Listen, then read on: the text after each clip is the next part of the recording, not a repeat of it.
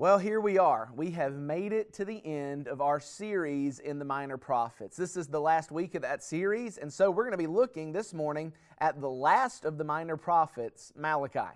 So if you have your Bible, go ahead and turn there. I'll catch up with you in a minute. I'm really excited today about looking at Malachi. I'm sad to see the series end, but man, I think we're going to end with a bang here in Malachi. Malachi may be the last, but he is not the least of these prophets. So as you're turning to Malachi this morning, let me give you a little bit of context about Malachi, because I think it's really going to help us understand the message that God is going to be sharing to His people through this little book.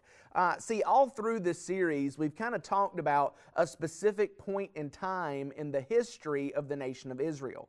Israel had come to the point in their history where they had been divided in a civil war between the northern kingdom, that was Israel, Ephraim, Syria, called those things, and the southern kingdom called Judah. Some of the minor prophets prophesied to the north, some prophesied to the south, but both the north and the south were guilty of sin before the Lord, and because of that, each were taken away into captivity. And most of the minor prophets focus on the sin of the people, the judgment of being taken into captivity, but Malachi is different. Malachi is written after the southern kingdom of Judah has come back from captivity and has come back into the land. Matter of fact, Malachi is written right about 100 years after King Cyrus of Babylon issued a decree that allowed the nation of Israel to go back home. And so they go back home, and the temple has been reopened. They start making sacrifices, but the land wasn't all that they remembered. It wasn't a land flowing with milk and honey anymore. They had economic hardships. They had drought, famine, and pestilence. It was a hard life for those people. And that's the backdrop that Malachi writes against. But something else interesting about Malachi is Malachi himself. And that is, we just don't know anything about Malachi, really. We don't know much about who he was or what he did. And to be honest, we may not even know Malachi's name. You're saying, Chip, don't be stupid. His name's Malachi. Not necessarily. The name Malachi is a literal translation of Hebrew, meaning my messenger. And so when God says this is the word of the Lord through Malachi, that could very easily be the word of the Lord through my messenger. Matter of fact, I think that Malachi was a pseudonym for whoever wrote this book. Why? Because who he wasn't important. It was the message that was important. And what we see is we see the message of Malachi play out through a series of 7 different questions. Now, when you think questions, don't think, wow, they didn't understand, they had a hard time, so they asked for an explanation. Not that. It wasn't that kind of question that seeks to understand better, to learn more. It's the kind of question that is meant to avoid an answer. It's the kind of question that's meant to justify ourselves. And in some way, the people ask questions of God in a way to belittle God. A good example of this is if you've ever been talking to somebody and they say something and you reply with the question, what in the world are you talking about? That's a question, but it isn't a question really looking for an answer. It's a question meant to make a point.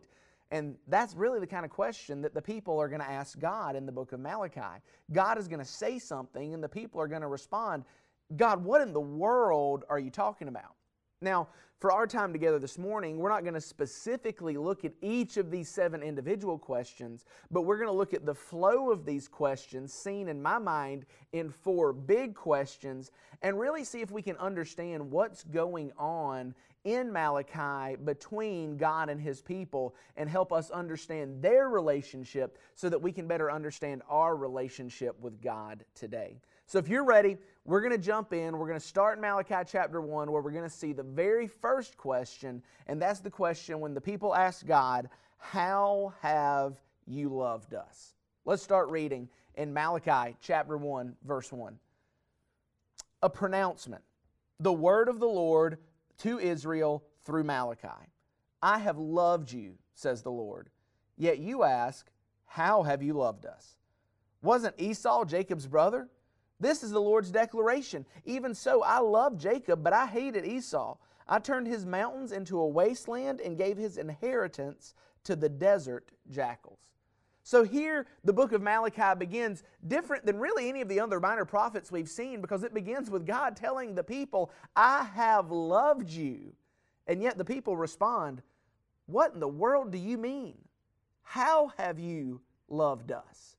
Now, I know that seems like a lame question to ask God, right? Who would dare ask God, how have you loved us?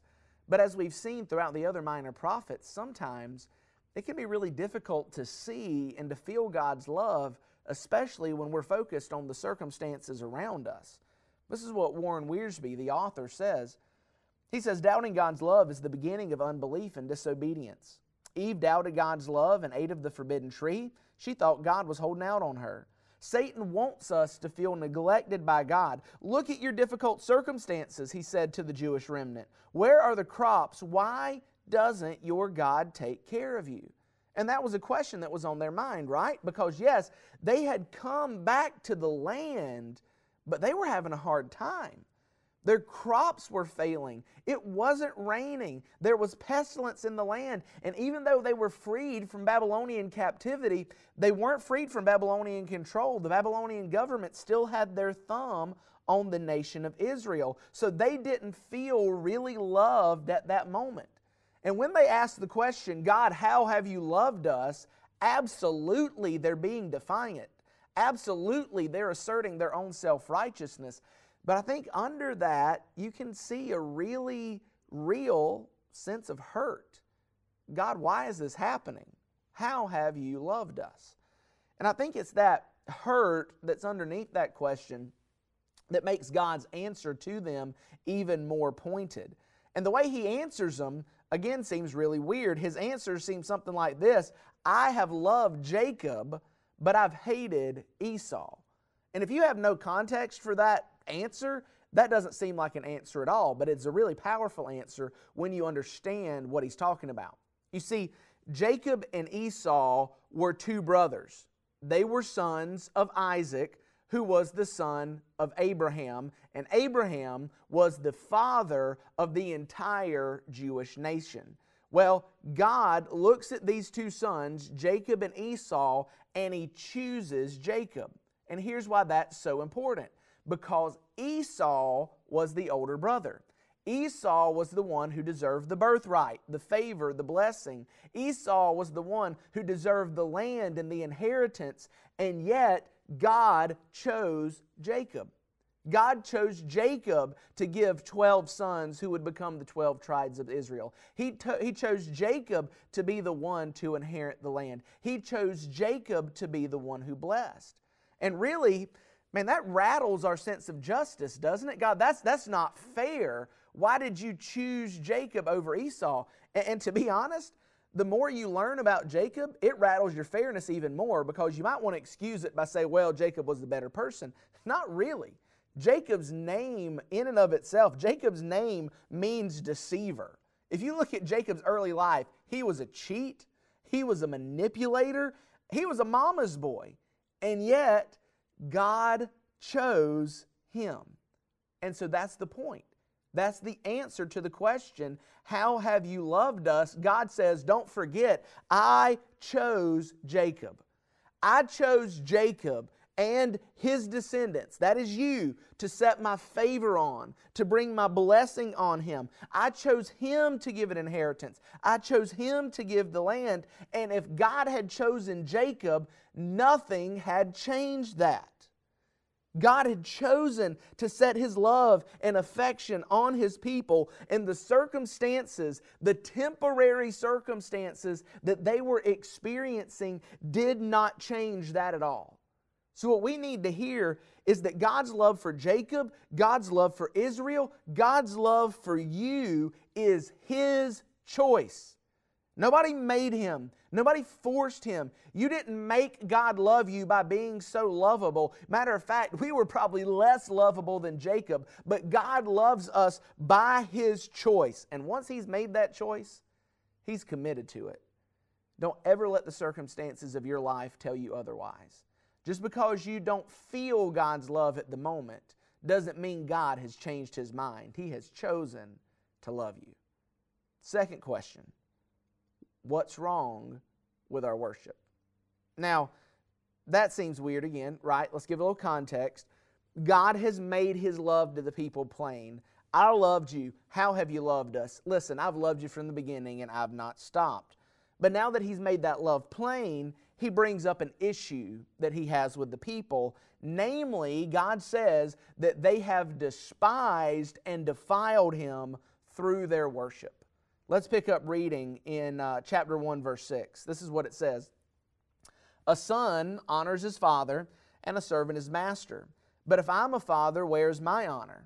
And if I'm a master, where is your fear of me, says the Lord of armies, to you priests who despise my name?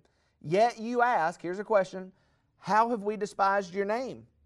God's answer, by presenting defiled food on my altar. How have we defiled you, you ask? God says, when you say the Lord's table is contemptible, and then He gets really specific. When you present a blind animal for sacrifice, is it not wrong? And when you present a lame or a sick animal, is it not wrong? Bring it to your governor. Would he be pleased with you or show you favor? Asked the Lord of armies. Now again, you got to understand the context of what's happening here, because this is a big, big deal. The temple had been reopened and they had begun to offer sacrifices, but the sacrifices they were offering did not meet the standard for sacrifice that God had established years before. The priest and the people had despised and defiled the altar by offering sacrifices that were defiled. They were lame. They were blind, they were sick, they weren't the best of the best. See, the specifications in Leviticus were that you bring your first, you bring your best, you bring something unblemished and unspotted. That's what you give as a sacrifice. And here God says, that's not what you're doing anymore. Now the point here is that this is God revealing the hearts of the people. This whole section of sacrifice points to the heart issue that Malachi is addressing. See, the religion of the people had become routine. Their hearts were no longer in it. They were just going through the motions of sacrifice and never really offering a sacrifice. So when they say, what's wrong with our worship? God says you're not worshiping. You're just going through the motions and checking boxes. This is how one commentator put it. He said, Malachi's contemporaries may have been relatively orthodox in their beliefs and free from blatant idolatry, but theirs had become a dead orthodoxy. Their heart just wasn't in it. They were doing the right things, but their heart wasn't in it.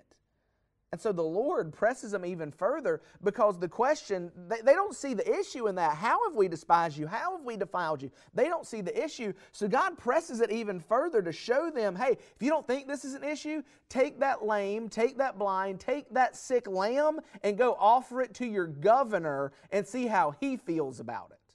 Because, hey, that'd be an insult to the Babylonians, right? So here the point is, look, you're offering to God what you wouldn't even offer to a government official. And here's the thing. If that seems ridiculous to you, you need to tread really carefully. Because far too often, we do not give God the place and the priority in our life that He rightly deserves. Like the Israelites who offered sacrifices that were convenient to them, we offer God what is convenient to us and try to fit Him in where we can throughout the week. Now, I want to be clear here, especially because I know you're watching this online. What I'm not saying is that you've got to walk through the doors of a church building 3 times a week and volunteer in 5 different ministries to follow Jesus. That's not what I'm saying. Jesus Christ has freed us from the burden of religion and the law. But, and it's a big but, if we are going to be gut level honest with ourselves, we need to come to the place that we admit that God does not have a place of priority in our lives anymore. What we offer Him by way of our time, our energy, our resources, and our affection is what we have left over. It's not a priority. Think about it like this. Let's say your kid plays travel ball. What would you do if you're told you, how would your travel ball coach respond if you said, hey, we'll come to practice when we can fit it in? Like, how would he respond? Do you think you'd have a spot on the team still? Now, listen to me. Hear my heart here. I don't believe any of the people or any of the priests in Malachi's day started out intending to offer blind, lame, and sick animals as their sacrifice. I'm sure they had really good intentions, but they ended up there because their hearts had moved away from the Lord. He had ceased to be a real priority in their lives. Look, you can only offer your best when you offer it first. When it's not a priority, God just gets what's left over. Whether that be the lame and sick lambs or the tired, run-down moments of our week. And before we start telling ourselves, God understands. He knows how busy I am. He gets it. I want you to see what God Himself said about these half-hearted motions. Look at what He says in verse 10 of chapter 1. God says, I wish one of you would shut the temple doors so that you would no longer kindle a useless fire on my altar. I am not pleased with you, says the Lord of armies, and I will accept no offering from your hands. God says, if you can't give me your best, just shut the doors. This is a serious thing. This is not it'll get better. No, this is serious. This is a charge against the Lord. Look at me. God does not deserve second best, and He will not tolerate or settle for it. Half-hearted worship is not worship. When you look at what worship is the means by which we ascribe the value and worthiness of the thing that we are worshiping, and half-hearted worship just undermines that. There is no such thing as half-hearted worship. You worship what you give priority to. You worship what you give the first and the best to. True worship isn't born by what's convenient. True worship comes from your conviction. And God says you've lost it. You're giving me what's left over. You're just going through the motions. I don't have the place in your life that I should. And so then the question naturally becomes, well, how can we get back? How can we return? After this searing indictment of God saying, I wish you would just shut the temple down, the people say, well, how can we get back to the right place? How do we fix this? How do we return to you? Look at Malachi chapter 3, verses 7 and 8. The Lord says, since the days of your ancestors, you have turned from my statutes. This isn't anything new. You have not kept them. Return to me, and I will return to you, says the Lord of armies. Yet you ask, how can we return? And then God asks a question. Will a man rob God? Yet you are robbing me. How do we rob you, you ask? By not making the payments of the tenth and the contributions. So this is where it kind of gets crazy if you don't really understand what God's saying. So just to get it out there and be clear, God's answer is, how can we return, is stop robbing me. They say, well, how are we robbing you? He says, by not tithing. So when they say, how do we return to you? God says you need to start tithing again. Now, I can almost hear somebody out there right now. You're watching in your home on your phone and you're saying, I knew it, that's why I don't go to church. I was going to check this one out, but I knew it. Every church is the same. Every church is all about money. Churches just want money. Hey, that ain't it, Chief. Hear me out for just a minute, okay? Now, yes, the Old Testament and the New Testament talk about finances and giving generously with our finances a lot, but here's the reason why. Jesus knows just how much your heart is tied to your wallet, and He knows that if He don't get access to your wallet, He don't have access to your heart. This isn't about how much money God can get from you. It's about making sure that He has your heart, because if He doesn't have access to your bank account, He doesn't have access to your heart. See, money isn't the point Obedience is the point, right? That's what he said there in verse 7. If you go back and look, he says, since the days of my ancestors, you have turned from my statutes, my laws, you have not kept them. So here's what God is saying. God is saying, look, you know how to return to me. You're just not doing it, just like how you know that you should be tithing and you're just not doing it. And this idea of obedience, this is true for almost every single one of us. We know way more Bible than we actually obey. And without being obedient in those simplest of areas that we plainly know, how can we honestly say that we want to return? Do you see how God is revealing their hearts to them? They say, oh God, we want to return. And God says, no, you don't. Because if you did, you would do this simple, plain, obvious, and easy thing. But you're not doing this, so I know you really don't want this. That's the tension in our hearts. We know what to do. We know what we should do. We know the things that are out there that we are not doing, and God absolutely nails us to the wall. He reveals our hearts. The question that we're really asking, the question underneath all of this is it worth it? Is it worth it? I think that's the question at the heart of Malachi. Is it worth it? The people ask this question, is it worth it? Not specifically, not verbatim. It's really the question under the question, and we can see it clearly twice in the book. The first one is back in chapter 2, verse 17. Let me read it to you. It says, you have wearied the Lord with your words, yet you ask, how have we wearied Him? You don't want to know how? This is how. When you say, everyone who does what is evil is good in the Lord's sight, and He is delighted with them, or else where is the God of justice? The question that they're asking literally right here is, how has we wearied the Lord? But the answer that God gives shows us that the question really is it worth it? See, they wearied the Lord by not trusting Him to keep His word. They wearied the Lord by saying it's not worth it to be obedient because God blesses those who are disobedient.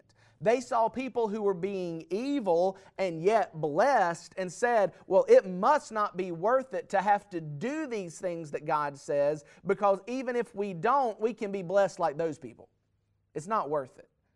Again, they ask the same type of question at the end of chapter 3, verse 13.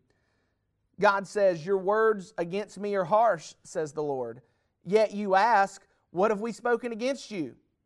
You have said, it is useless to serve God. What have we gained by keeping His requirements and walking mournfully before the Lord of armies? So now we consider the arrogant to be fortunate. Not only do those who commit wickedness prosper, they even test God and escape.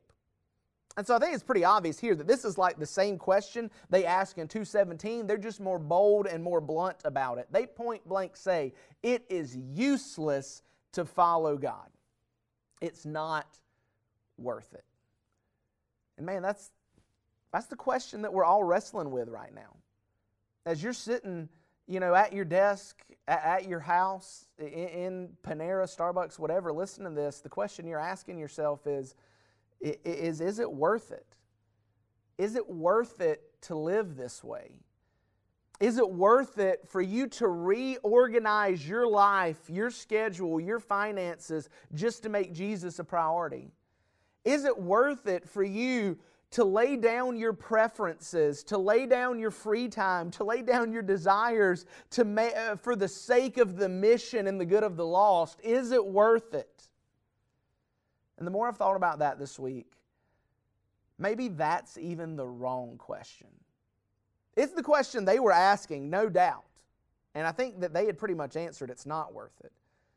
And that's the question that many of us are wrestling with right now, is it worth it? But I still think it may be the wrong question.